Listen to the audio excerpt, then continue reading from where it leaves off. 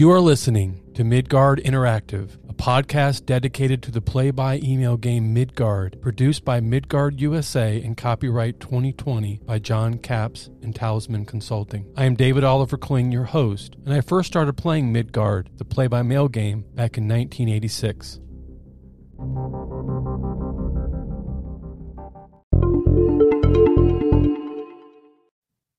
Welcome to the first episode of Midgard Interactive. I chose the name Midgard Interactive because the term interactive implies two-way communication, and this podcast is not just for me, but it is for you, the listener. I've been playing Midgard in various forms and under various ownerships since 1986 when I was about 16 years old. I developed a love for the game, and I'm glad to see that it has been resurrected and it's coming back to life, and that so many people are gathering to replay this game again. And this podcast is dedicated to bringing the Midgard players together to form a community. It's about all of us. If there's something that you'd like to see covered in this podcast, just let me know and we'll make it happen. I hope to have interviews. I hope to focus on news in the game, and just anything that is centered around the game Midgard is fair game for this podcast. So I hope you enjoy it. In the event that there are people listening to this podcast who are not familiar with the game, I thought I would read the introduction from the rulebook, which states, your character is either the second son or the rebellious daughter of a well-to-do but not rich family. The firstborn son will inherit all the lands and chattels of this feudal society. Your only avenues of prominence are the traditional routes of military, church, or trade. The less common routes of remaining independent, barbarism, banditry, piracy, schism, and religious heresy are also possible. You are not destitute, as your family has provided you with estate. 3 of your closest friends have sworn to join their fortunes to yours and to serve as your loyal followers. Unemployment has been high recently, and you have been able to persuade about 200 local youths from the farms and villages to act as your retainers to share in the adventures to come. Your family has never been very politically or religiously inclined, though you are familiar with the major factions and kingdoms of Midgard. You are free to place your fate with any of the power structures, but might well be advised to wander a bit, carry cargo between towns, and learn more of the lay of the land before making any decisions. You have never been further from the nearest city, but you know the region well. Additionally, you have a map of the immediate region of Midgard given to you by your eldest brother. The game encourages a player to advance through a series of levels of increasing power and influence. Players accumulate influence points by completing tasks for a faction or kingdom. Trade missions can be undertaken by any faction without prejudice. Merchants are a necessary part of society and a low-status occupation. At this stage, you are simply an independent clan.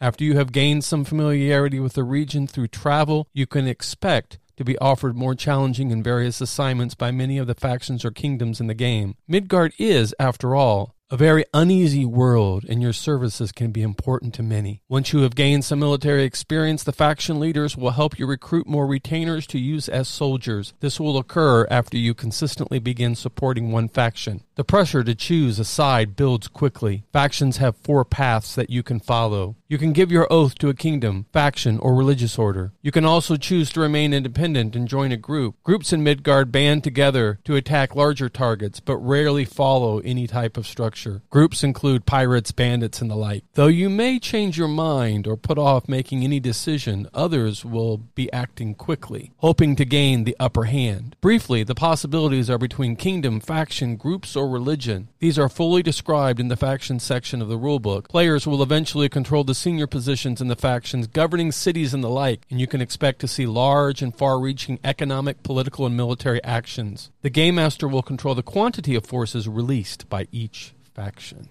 So that's the basic introduction of the game. Gives you an idea of what Midgard is about and what it's like to be a player. When I first started playing Midgard back in 1996, I played in a mercenary faction called Merkvert. And the founders of that particular faction were very dedicated to providing a detailed factional description. I remember there was a booklet called The Code and another booklet called, I think it was called The Book.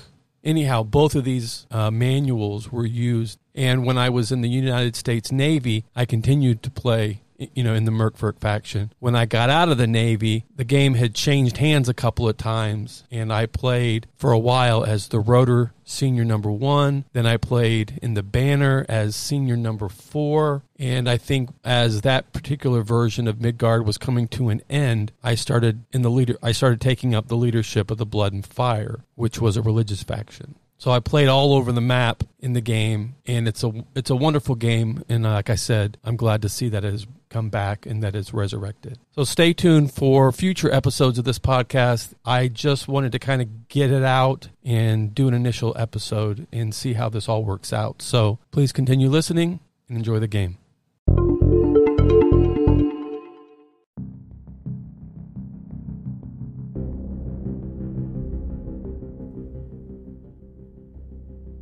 Thank you for listening to Midgard Interactive.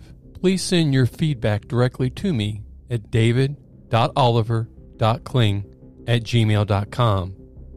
And do me a favor, put Midgard in the subject so I know that it's about this podcast. Thanks again for listening.